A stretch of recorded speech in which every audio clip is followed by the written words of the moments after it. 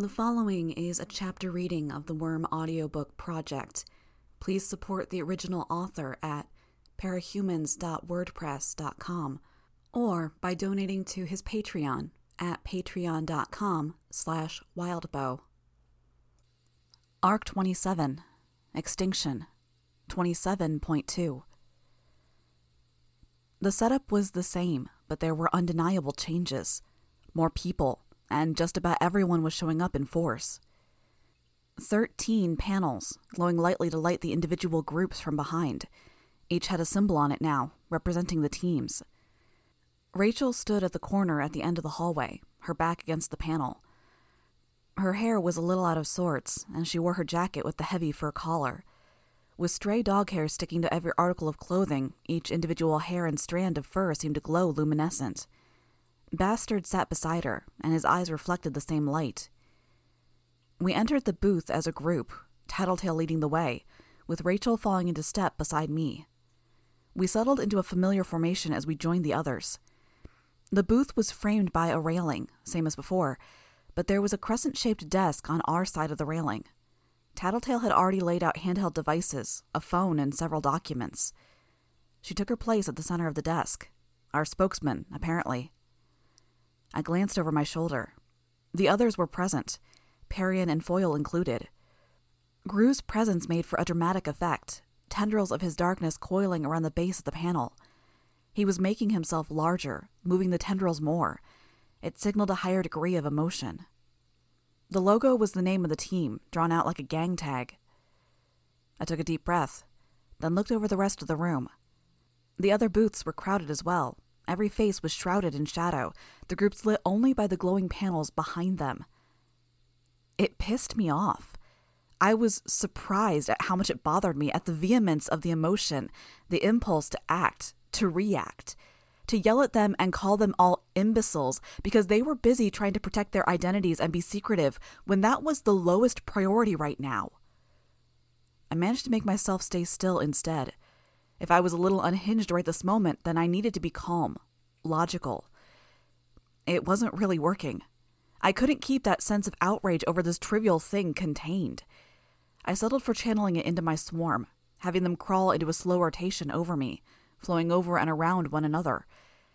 It was the equivalent of drumming my fingers or pacing, if somewhat more mental than physical. It barely helped. Cauldron was present. Dr. Mother stood behind their desk as Tattletale stood behind ours. Contessa and the man Tattletale had identified as the number man stood with her. Our goddamn accountant from our supervillain days, a major player in Cauldron. They'd managed our bank accounts, just like they'd controlled virtually everything else from the shadows. Chevalier was here, along with Revel, Exalt, Gollum, and various team leaders from the Protectorate and Ward's programs. I saw the dirt, dust, and bloodstains. I looked as bad as they did. Chevalier had laid his cannon blade across the curved railing, and the elaborate, heavily embellished weapon served to help frame the group. The Protectorate logo marked the back of the panel. I looked at Gollum, and he averted his eyes, very deliberately turning his attention to the other groups around the perimeter of the room. Was he ashamed? Angry? I couldn't parse it. The guild, with Dragon absent. Narwhal stood beside Defiant, both of them ridiculously tall. Masamune stood beside them, not old, but still stooped and frail, with a thin beard. ADT Soldier stood by the man. I could guess which soldier it was. The guild's icon, the spear pole with the ribbon-like flag flowing from it, marked the panel. "And I'm not going to appeal to emotion," Defiant was saying. "I'm not going to tell you how brave she was, how selfless and noble. You were watching us before you pulled the plug on her. I know that, and I know you saw all of that. No, you didn't care. So I'm going to talk about the facts, Saint. You're failing." Saint, standing in the booth opposite the guild members, had been ignoring him, focusing on a computer as he typed ceaselessly. At those last 2.5 words, Saint paused for a fraction of a second. The other Dragon Slayers were situated at either end of the crescent-shaped desk, seeing to their own tasks. The woman glanced at Saint, and that seemed to be enough to remind him to get back to typing. "Dragon could evacuate. She could minimize damage, manually control the force fields instead of relying on automatic overrides. New York's force fields went up too early. Golden beams sheared through, knocked it down. A third of the city, gone. Dragon would have succeeded. You failed. 2.2 million estimated deaths. I want you to know the number. I want you to be aware of every single one of those deaths. Believe me, I'll remind you, and I'll make sure everyone else knows as well. Saint reached up to his helmet for a second, then dropped his hand back to the keyboard. France. Don't bother, Tattletale said. He muted you. Defiant stopped talking, setting his hands on his spear instead. All of the other major players were present, minus the birdcage contingent. The Thanda had 6 members in near-identical robes. Their logo was a block of letters arranged in a 5x5 grid. Mord Nog had a ring of skulls around a black circle. Faultline's crew had a wavelength, like a reading on a seismic meter. Looking at them, I was startled to realize Dinah was in the group, standing right beside Faultline, which didn't parse. I turned my head to look across the room at another little girl. There was a 9 emblazoned on the panel, well above her head. I glanced back at Gru, saw how he was deliberately looking away, and connected the dots as to why he was withdrawn and generating more darkness. I started to speak, and found the pitch of my voice to be a little skewed. Quiet, I continued. We invited Bonesaw? Cauldron did, Tattletale said. Hard to see, but she's restrained. That doesn't make me feel any better. Custom-made organisms could erode metal or break glass. She could have a breakable capsule that released a plague throughout the room. No, Tattletale said, but Cauldron okayed it. Fuck me, I said. My bugs stirred in much the same way Gru's darkness was. It wasn't enough of an outlet. I settled for gripping the railing in front of me. Fuck them. Do you need to leave? Tattletale asked, her voice just as quiet as mine. I could send Rachel with you. I shook my head. No, I was pissed, but I wanted to stay. What the hell was Gru experiencing? This was the girl who had cut him open and spread the still-living contents of his body around a walk-in freezer, complete with augmentation that would allow him to experience pain on a level that a normal human couldn't. For kicks. Because she was curious. We were joined by a group of the Yangban, in flowing uniforms that fit somewhere between martial arts outfits and army gear, with masks like multifaceted gems, faceless, with only numbers to identify them. There were capes I knew to be the elite, Nonpareil and Patrician, Agnes Court and Blue Blood. They were the opposite of faceless, taking great pride in their appearance and their powers. The elite were an organized crime syndicate, shutting down anyone who tried to use their powers for profit, unless those people worked for them. I recognized Adelaide, a South American cape, hero to the people alongside Khalifa de Pero, who had one foot propped up on a desk, an elbow resting on his knee. There was a man I assumed to be an interpreter beside them. The representatives of the suits were present as well, each with costumes stylized after different card suits from the original and newer decks. Heart, club, spade, diamond, sword, wand, coin, and cup. I was surprised to see them. The suits were capes from the United Kingdom, and the United Kingdom had been obliterated. The leader of the hearts, swords, and cups weren't present, leaving me to assume they were among the ones who hadn't made it. The suits managed different duties, classifying capes into groups for public service, fighting, intrigue, fast response, and watching for malfeasance in other areas of the public. I'd read the PRT's pages on them when I'd been investigating possible vectors for the end of the world, only to discover that the suits were barely treading water as a group, in terms of funding and membership. Too many deaths to Endbringers, even before the pace had picked up, and merchandising wasn't working out, with the group accepting handouts from the PRT on a regular basis. Not exactly the image they'd given to the public of an elite group that was hipper, cooler, and more effective than the King's Men. The King's Men hadn't made it, I noted.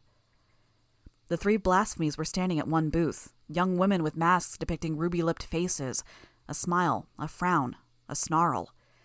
Alabaster white skin, white hair, white flowing dresses. The frowning one held hands with the other 2. They were silent, still, and their very presence seemed to be bothering the nearby suits and Protectorate members. The final group was arriving, stationing themselves opposite Cauldron. I glanced up at Cauldron's icon, marking the upper half of the glowing panel, a stylized C tilted upward at a 45-degree angle. The same mark, in different sizes and in different angles, marked the various members of the new arrivals. Weld's irregulars. Weld had altered his look, a little more edgy, a little less human. Segments of his metallic flesh stood out like horns or scales, and the veins and crevices were deeper. Strangest of all was that he was wearing another of the Case 53s, in addition to his thick canvas pants. Tendrils encircled his arms and legs, wound around his fingers. Loops of metal in turn bound the tendrils, locking them into place, or helping direct them into and through his limbs. All of the tendrils led to the same point, to a pale girl's face, with Cauldron's mark on her cheekbone. She had no body that I could make out, no hair, only the tendrils. I saw Gully, standing a little taller than she had the last time I'd seen her in person, a muscle-laden young woman with braided hair that trailed on the floor. Sanguine, with red hair and red skin. Gentle Giant, a placid-faced young man who stood head and shoulders above even Gully and innumerable others. The moment they were settled in, their icon appeared on the screen above them, a 3-fingered hand. "We're all here," Dr. Mother said. Civil, pleasant, unruffled, even though the world was being dismantled. Weld wasn't so inclined to be polite, nor was he unruffled. He spoke with a harsh tone that overrode his faint Boston accent. "I'm trying to think of why I shouldn't tell my irregulars to murder you 3 right here." The doctor didn't reply. She met his stare with one of her own. The tendrils around Weld's body tightened to the point that they bit into the metal. I saw some people shift position. He continued. "I know what your Contessa does. I know about Numberman, too. Hell, we know about the ghost girl who keeps you company." "We call her the custodian." "Is she one of your mistakes, like us?" "Yes," the doctor said. "And did you brainwash her to keep her servile?" "No. For one, she has no brain. Is this really necessary, Weld?" Weld didn't show a trace of hesitation. "I think it is. Everything seems to tie back to Cauldron. To you." "You're blaming us for this." "You're the most likely culprit," Weld said. "No," the doctor replied. "Our issue here is a lack of information. We have 4 sources that can corroborate the same story. One of those sources is in the birdcage, where they'll remain until we decide it's time to free them." "There's Bonesaw, who isn't our most reliable source, and I'm guessing Tattletale is the 4th, Weld answered. He saw the doctor respond and nodded a little. "Convenient. For those of you who don't know, the Undersiders got their start working for Coil, who was linked to Cauldron by 2 degrees of separation at most." "You have done your homework," Tattletale said. "But no ties to Cauldron here, aside from the rare clandestine meetings where we do rock, paper, scissors to decide who plays the big part in the latest Endbringer attack." Weld shook his head a little, then turned his attention back to the doctor. I didn't hear the question, but a large part of that was the fact that I wasn't listening. "You knew?" I asked her. "No, I only figured it all out just before it happened," Tattletale murmured, not taking her eyes off Dr. Mother. "But they knew?" "Yup. Marquis did too, but they told him to stay quiet." I clenched my fists. No, I wasn't going to be able to suppress this. I could leave, stalk from the room. Except, why the fuck should I? To spare these people's sensibilities? "You knew," I said, interrupting Weld's angry monologue about Cauldron's monstrous parahumans. I spoke loud enough for everyone to hear.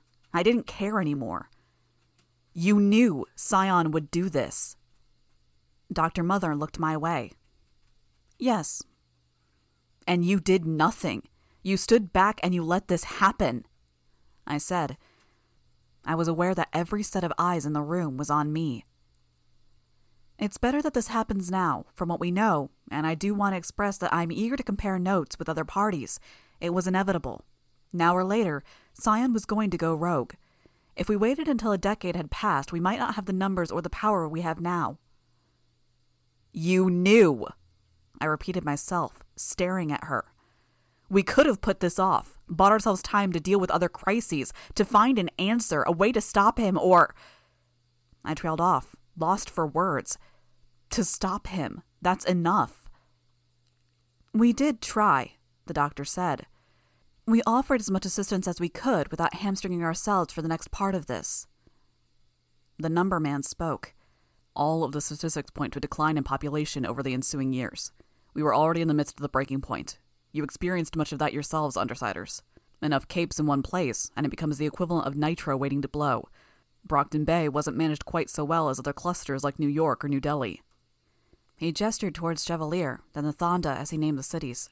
He continued, You yourself took part in the chain reaction of events that followed the attempted ABB takeover. I didn't move. Cause and effect. A local gang leader by the name of Lung was arrested by Armsmaster, the leader of the local protectorate team. He paused very deliberately, very knowingly, before continuing. A subordinate member of the gang goes on a rampage, escalating violence and forcing another local cape to advance his plans for taking over the city. He already has the very talented Dinah Alcott, and he recruits the Undersiders and the Travelers to remove enemies from the board and bring them into his camp. The later group of heroes sets the seeds for a later fiasco, the Echidna event. Conflict and the dormant Echidna's presence lead to Leviathan attacking, which leads in turn to the Nine visiting. I could go on, naming the Undersiders' actions in regards to seizing the city and stopping Coil, but you know the story. You're saying all that stemmed from one arrest? One of the female members of the suits said. No, the numberman said, and he managed to sound only a little condescending. I'm saying that parahumans as a whole are chain reactions waiting to happen, and we were already approaching a critical point. Every year, the percentage of parahumans in the population increases. At the same time, the odds of cataclysmic events happening somewhere are increasing steadily. Imagine a situation like the Echidna event that turned out more unfavorably, or a Nilbog who wasn't content to stay in one place. We have the Blasphemies, Sleeper, and the Ash Beast, even the Slaughterhouse 9, all as living examples of this concept at work. The world already stood on a precipice, and I'm not even mentioning the Endbringers in all of this. I glanced at the Blasphemies. They hadn't moved an inch, even as they were mentioned. The numberman paused. There was an exceedingly good chance that we would only have 62 to 25% of the forces available if we waited 10 years. 14 years from now was the breaking point. Dinah spoke up. 53 to 2% of the forces available, then. Numberman responded. Yes, the doctor said. We weren't helping it along, but we're not overly upset. In fact, we consider this a best-case scenario. I saw Contessa tense even before my swarm moved, expanding, drawing out lines of silk. A slam interrupted me, jarring me back to reality. I turned to look at Chevalier. He'd struck the desk in front of him. Don't, he said. It took me a second to realize he was talking to Dr. Mother. A poor choice of words, the doctor said. What I mean to say is that a very large number of powerful capes remain active and alive, ready to combat the threat. We're situated to respond to this somehow, both offensively and reactively. At this very moment, we are managing a large-scale evacuation. We consider it a priority to keep Scion unaware, so we are evacuating the landmasses on the opposite end of the globe in hopes he won't be able to respond or act. Evacuating people like you did in New Delhi? Tecton asked. No. Different Earths, closing portals behind us as we go. One of the Thanda spoke. Then you were capable of this evacuation before? Moving hundreds of millions to safety? Yes, the doctor responded. Why? He asked. Because of Scion. Because you knew. I repeated myself for the third or fourth time. My fists clenched. You had an idea this was going to happen. Yes, she said. Everything we've done has been to build towards this eventuality. A silence hung in the air. I looked over the room. Mord Nog and the South American capes had interpreters rattling off the particulars of the conversation. The Protectorate, the Irregulars, Faultline's crew, the suits, all bristled with anger. Hell, I did too. Faultline spoke. So, it all comes down to this. Millions or billions die, and you get to step in now and be the big damn heroes. We have no intention of doing so. In truth, as much as we've stockpiled countermeasures, gathered information, and planned ahead, we fully expect to fail.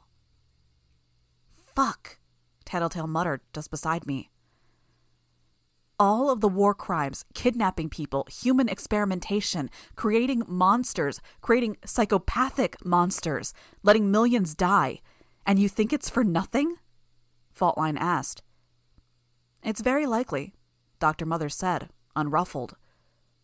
Then why? Weld asked. Because we decided in the very beginning that we don't want to be left wondering if we could have done more in the moments before humanity ceases to exist, the doctor said. Why did we make you into what you are, Weld? Because it was an option, a step forward. Why did we keep it secret? It improved our chances. Why did we not tell you about Scion? Because it improved our chances.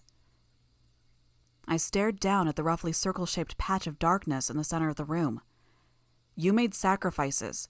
You made sacrifices on the behalf of others, and you made the hard calls, but it was all for something greater. I bet you think you won't have any regrets in the end. It's been some time since I lost sleep because of a heavy conscience, the doctor said. Weld gripped the railing hard enough to make the wood splinter explosively. I know what that's like, I responded. I've walked down that road. Maybe not so ugly a road, but I've gone that route. All the way along, I told myself it sucked, but I wouldn't do it differently. I did everything I did for a reason. Except now, having reached the point I was working towards, I finally do regret it all. The last 2 years, the way I treated my teammates, leaving the Undersiders, I'd change it all in a heartbeat. I turned my eyes to Gollum, then to the Undersiders, and then to Dr. Mother. Maybe I will regret it, the doctor said, but I'll run that risk. If the world ends regardless of our efforts, the only one left to judge me will be God. I shook my head a little, but I didn't answer her. We'd dragged this on long enough. She seemed to agree. Let's talk about the situation. Tattletale, if you would. Me? I'm flattered. Let's see. Scion isn't human. All of our powers stem from the same source. It's this big alien bastard that we keep seeing when we have our trigger events. Except each of his cells is coated with just a fragment of his brain and a technique he uses to manipulate his environment, protect himself, or attack others. He spreads powers around Earth as part of a way to stress test them. He wants to leverage our brains and imagination to figure out ways to make the most of these abilities or innovate new ones. With me so far? No, Gully said from her spot beside Weld. Not at all. I nodded my head in silent assent. Not that I didn't understand. It was just a lot to take in. Okay, well, it gets worse, so follow along. After distributing all the powers he could, he left a chunk of himself still active, still alive, and he kept all the good powers, the abilities he needed to ensure the whole process continues. Except something went wrong and the process is fucked. How am I doing? Minor errors, the doctor said, but roughly on target. Great! Tattletale's grin was visible in the gloom. She rubbed her hands together, clearly enjoying herself, despite the circumstances. She wanted a scene where the detective reveals it all. This is just a little weirder. Okay, let's see. The process is fucked, and he's a daddy with no little ones to take care of. They're dying or dead, or something went wrong and he's been looking for a purpose. He got that purpose when a guy called Kevin told him to go help people. He got a new purpose when Jack told him to start murdering. Murdering? My dad's face crossed my mind. The dead I'd had to ignore while rescuing others were a jumble, too numerous for me to even piece together in my mind's eye. If it were mindless destruction, the doctor said, it would be acceptable. We could convince him to abandon this or hope he burns himself out on this Earth's remaining inhabitants after we evacuate everyone we can. There's another problem. She touched something on her desk, and the various panels behind each booth changed. They were video screens, 3 times as tall as they were wide, and each showed the same clip of Scion's rampage. United Kingdom, first target struck. Obliteration, the doctor said. Eastern coast of Canada and the United States. Damaged, but casualties were 1/3 of what they were in the initial strike. She paused. Faultline took the opportunity to interject. Not following. The 3rd strike was against Mali, followed by Burkina Faso, Ghana, Togo, and all down the coast of Africa. In this attack, he selectively murdered specific individuals.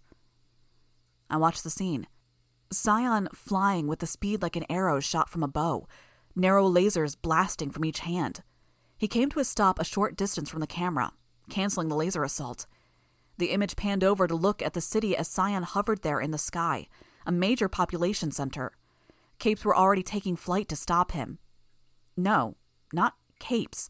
People in civilian clothes with powers. many heavily tattooed. He glowed, and the glow flared.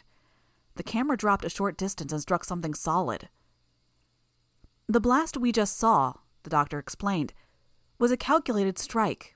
The city was left mostly intact, but Scion killed specific people, targeting anyone who had already hit puberty. How? Tattletale asked. His perceptions are finely tuned, the doctor said. He's aware of his immediate vicinity and in absolute control of how his power is expressed. He left... what was the number? An estimated 430,000, the number man said. 430,000 orphans. He didn't kill them all. Why is that scarier than the alternative? In Russia, his beam started fires. He cut off every escape route, then began setting fires from the outside in. It took him 35 minutes to start the fire, and he waited for 15 minutes while the flames spread and everyone within was cooked. Heroes that attempted to stop the attack were killed. He's experimenting, Tattletale said. The doctor nodded slowly. Following a very distinct formula, he's reversing what he did at the outset, saving children, stopping fires. The man who initially gave him the orders is hospitalized, or we'd ask about the instructions he provided. It might give us an idea of what Scion is going to do and the patterns that might emerge in the course of this experimentation. Experimentation. He didn't have to learn to be dangerous. He was capable of obliterating all of us in a matter of days. We're bringing the girl who was in contact with Scion here, the doctor said. Provided she survives. Scion is too close for us to access her at the moment. I only want to know 2 things, the Dog King said. What do we do, and how do I protect my people? There were nods from around the room. I found myself joining them. At the simplest level, that was all we wanted. Those of us that weren't monsters, anyways. We run, the doctor said. Save as many people as we can. Muster your forces. Strategize. Think outside the box. If you have ideas, run them by the group. Let me start then, Faultline said. Simple answer. Talking to him got him to be a hero before, and talking to him made him into this. Let's talk to him again. And say what? Tattletale asked. Stop, pretty please? No, Faultline retorted. I want to find another option.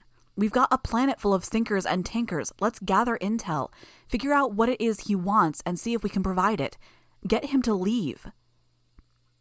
It's not that simple, Tattletale said. That fairy kook who's been going on about queen administrators and all that crap? She was a big hint in me figuring this stuff out, and she's under the impression that all this ends with this Earth and every other Earth being obliterated. We don't want to give him what he wants. Then we trick him, Faultline said, before he gets too clever and before he wipes us out. Tell him to, I don't know, fly to the edge of the known universe and back. You try that, Tattletale said, injecting a note of sarcasm into her voice. That sounds brilliant. Any idea is a good thing, Chevalier said. We'll emphasize protecting and preserving the people we can save. Can you give us access to your portal network? Yes, Dr. Mother answered. Of course. We'll be observing you at all hours. You only have to ask for a door and we'll connect you to our central hub, provided you are on the same continent as Scion. She took a deep breath, then sighed audibly. I don't ask you, any of you, for your help. I don't ask you for your assistance or cooperation. I only want us to share resources, provide solutions. Contessa, if you'd please ungag Bonesaw. Contessa nodded, then strode across the room. She worked something away from Bonesaw's face, then returned to Cauldron's booth. Hello. Bonesaw's voice was eerie, childish in a way that Dinah's wasn't. She craned her head around, clearly unable to move anything below the neck, looking at her panel behind them. I'm not with them. Honest to gosh. There's no reason for her to be here, Defiant said. There is, the doctor said. Contessa believes it is the most economical way to get what we need. Tattletale? I'm really having mixed feelings about that whole tattletale thing you keep doing, Tattletale responded. It's like calling for your dog, which is irritating. But you keep giving me chances to do awfully fun stuff. You want me to dismantle Bonesaw?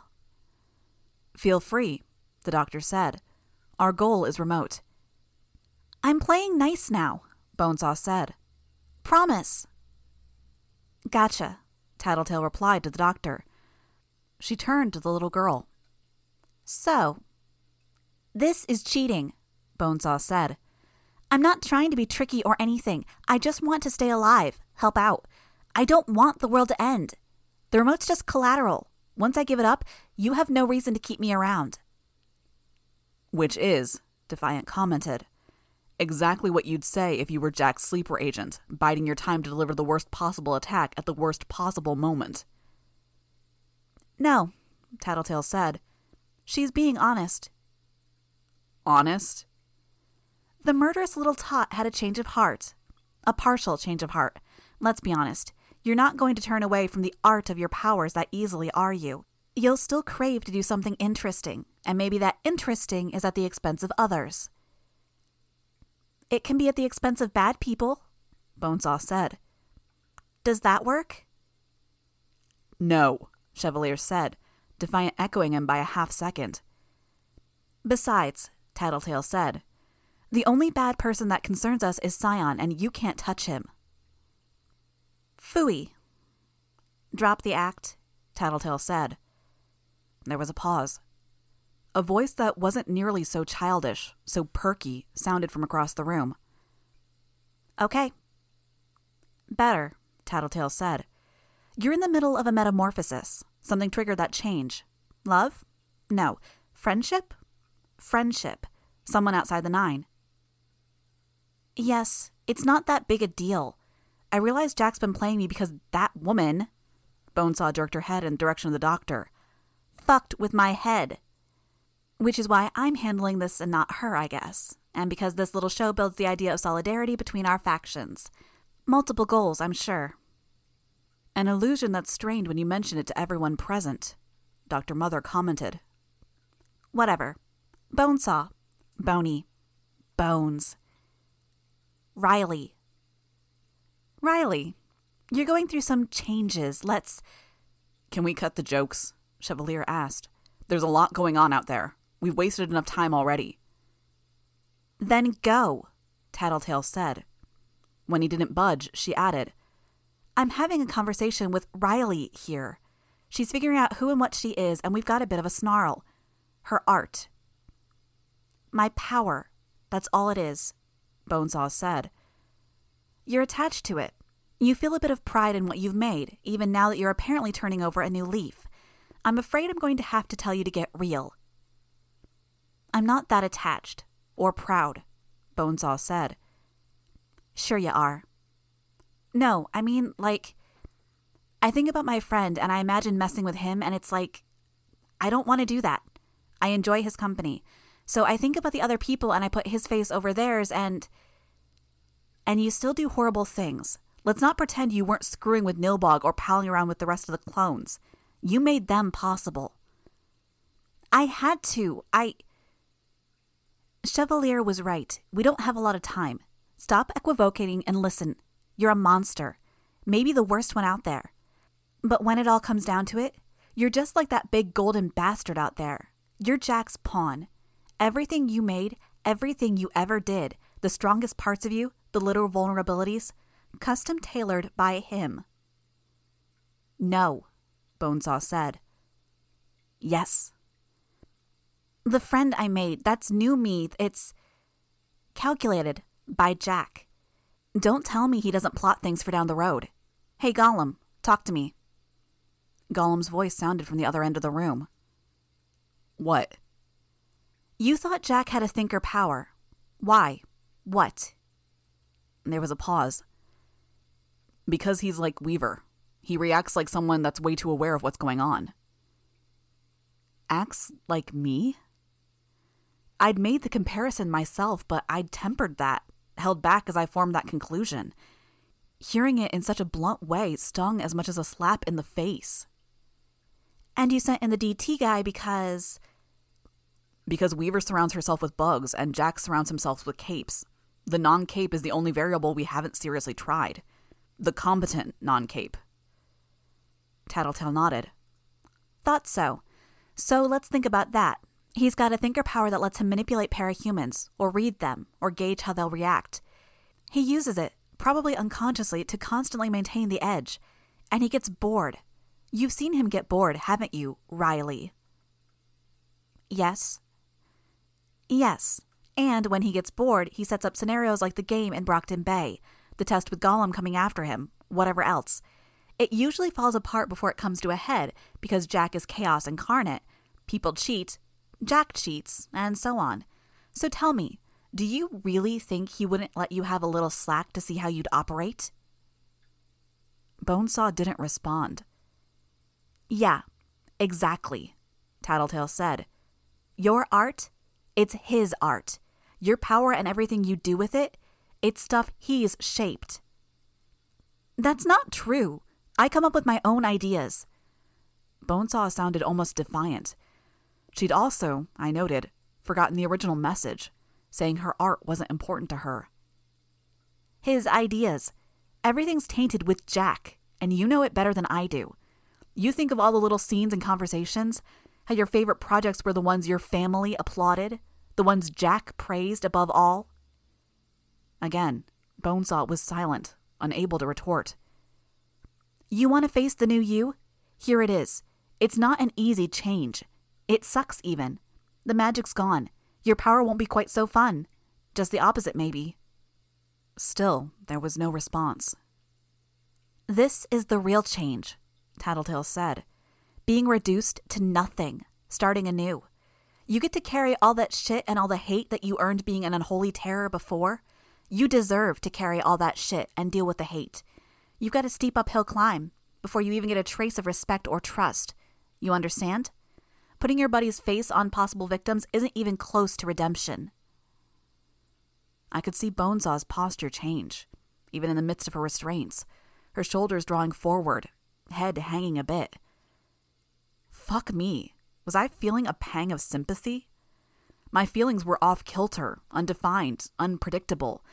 It was scary, like stepping off a ledge with my eyes closed, not knowing what was on the other side, except the feeling recurred constantly. Be rational.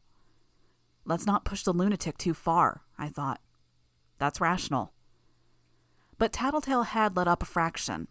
Her questions and attack were calculated based on cues from her power. You want trust? Give us the remote. Fuck that, Bonesaw said. Fuck no. You have to trust us before we'll trust you. Give us the remote. Bonesaw didn't move. I saw Contessa lean close to Dr. Mother. It's done, the doctor said. We'll have the remote shortly. Thank you, Tattletale. Next order of business is the birdcage. I looked at Tattletale, who was still staring at Bonesaw. I could see Gru as well. Tense, the smoke tendrils churning around him. And Parian, her hair and frock stirring as if there was a wind blowing. She'd lost her entire family, either to the Nine or to Bonesaw's warped plastic surgeries, making their faces identical to some of the most hated people in America. They had derived satisfaction from this, an attack on someone who'd attacked them, fair and just, acceptable, not quite torture. Not physical torture, anyways. I'd had my head cut open. I'd seen Gru change, become a shell of his former self. Hell, I'd been traumatized by what she'd done to Gru. I wasn't about to begrudge them that. But I still felt a measure of sympathy. To be clear, the doctor was saying, we didn't invite the birdcage residents here tonight because we knew it would be hard to impossible to send them back, all things considered. And because you'd lose our cooperation, Defiant said. Saint hamstrung us at a critical juncture. He abandoned a number of people in this room to die when we were going after Jack, effectively delaying us, and he supplanted Dragon, doing a criminally ineffective job at managing her duties. He's done all of this to free one man from the birdcage for selfish ends. If you accommodate him, you'd intentionally obstruct us? Saint asked. Out of spite? I promised I would kill you, Defiant said. I will. Anyone who allies themselves with Saint gets the same treatment. I'm terrified, Saint said. Not of you, but your short-sightedness. The end of the world is nigh, and you have a vendetta? I'm inclined toward tunnel vision, Defiant replied. For now, a great deal of my focus is turned toward one task, denying you what you want. There are 6 blocks on the birdcage that Dragon set in place. Dragon is incapable of opening them because she didn't want to be coerced into doing so. I imagine Saint is here because he wants the keys to the blocks. Yes, Saint said. Then if everyone here accepts that the birdcage should be open to let a select few prisoners out, I will give you the key. Slowly, hands raised around the room. Countries all around the world had prisoners in the birdcage. Countries all of the world had stories, horror stories about the people who had been sent there and what they'd done before. But things were dire, and we needed firepower. I raised my own hand. Then I'll provide the keys. 2 stipulations. I can guess what these stipulations are, Saint said. You want to wake Dragon up. I saw Tattletale tilt her head at a funny angle at hearing that. No, you're as single-minded as I am, and you've turned that focus toward being her enemy. We need the access you stole from Dragon as much as we need my keys, and you wouldn't give the access if it meant helping her. 2 things. You step down, and Teacher remains in the birdcage. Saint snorted. No, Defiant asked, his voice level. Hardly a fair bargain. Give me time and I can find the keys. It's just a matter of time before I dig through the code and find it. You want to goad me about the lives I've cost? Know that your stubbornness is doing the same thing here. You and everyone else here just agreed that we should open the birdcage, Defiant said. But you're the only one here who wants to be in charge. The only one here who wants to free Teacher. We need information if we're going to fix this, and he's our best source of thinkers. Weak thinkers, Tattletale said. Thinkers all the same. I could see Saint's head turn, the cross on his face glowing as he scanned the room, searching the shadowy figures for signs of body language or gestures, for signs of agreement or disagreement. I could see just as well. Nobody was jumping to agree. His only chip was his monopoly on Dragon's technology, and he now had to choose between agreeing to Defiant's terms or refusing and making an enemy of everyone present. A compromise, Saint said. No, Defiant cut him off. You're unable to use Dragon's full complement of resources, and many people in this room are aware of that fact. Many came close to losing their lives. All I want is Teacher free. I'll step down if you have someone to replace me. There are options, Defiant said. He looked to the Undersiders. Then that's settled, Dr. Mother said. Select the people you want and we'll create the doorways. That would greatly simplify matters, Defiant responded. Any other business? Suggestions? Options? Yeah, Faultline said. Again, being pretty simple here, but you guys are going way over our heads here. If we're opening the birdcage... There's less dramatic measures, Defiant said. Amnesty? In a time of crisis, Faultline said. I'll talk to my superiors, Chevalier responded. Good, Dr. Mother said. Many of us have things to see to. Do what you can. Use the doorway or ask for one of us if you require it. We'll see you all have a means of communicating shortly. People began preparing to leave, gathering stuff together. No, I could overhear Contessa saying. I ask myself several questions before I go anywhere, and one pertains to strangers. Stay behind. Imp appeared next to her. She walked back to us with a very dejected appearance. My eyes turned to Bonesaw. She hadn't moved or spoken. I felt another pang of sympathy, but not quite enough to act on it. Not enough to forgive her. Not this easily. Not her.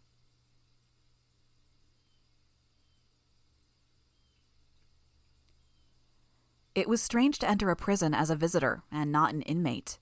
Very similar in some ways, down to the pat-down. Different in others. Free to leave. Free to wear clothing. The place was ramshackle, an ancient building of stone slabs that had been modified to serve as a prison. 10 inmates to a room. Innumerable guards. I took a seat and waited. I didn't feel calm. I didn't feel confident. My feelings were in a state of flux, and I couldn't pin them down. I felt like I could scream or cry at any moment. But, more than any other time, I wanted to appear confident here. The door opened, and 4 guards led a prisoner to the chair opposite mine. We were separated by a pane of bulletproof glass. Her eyes glared at me, cold. Not the eyes I'd known. No act, no hiding behind a mask. This was her. "Hi, Shadowstalker," I told Sophia. "Taylor," she replied,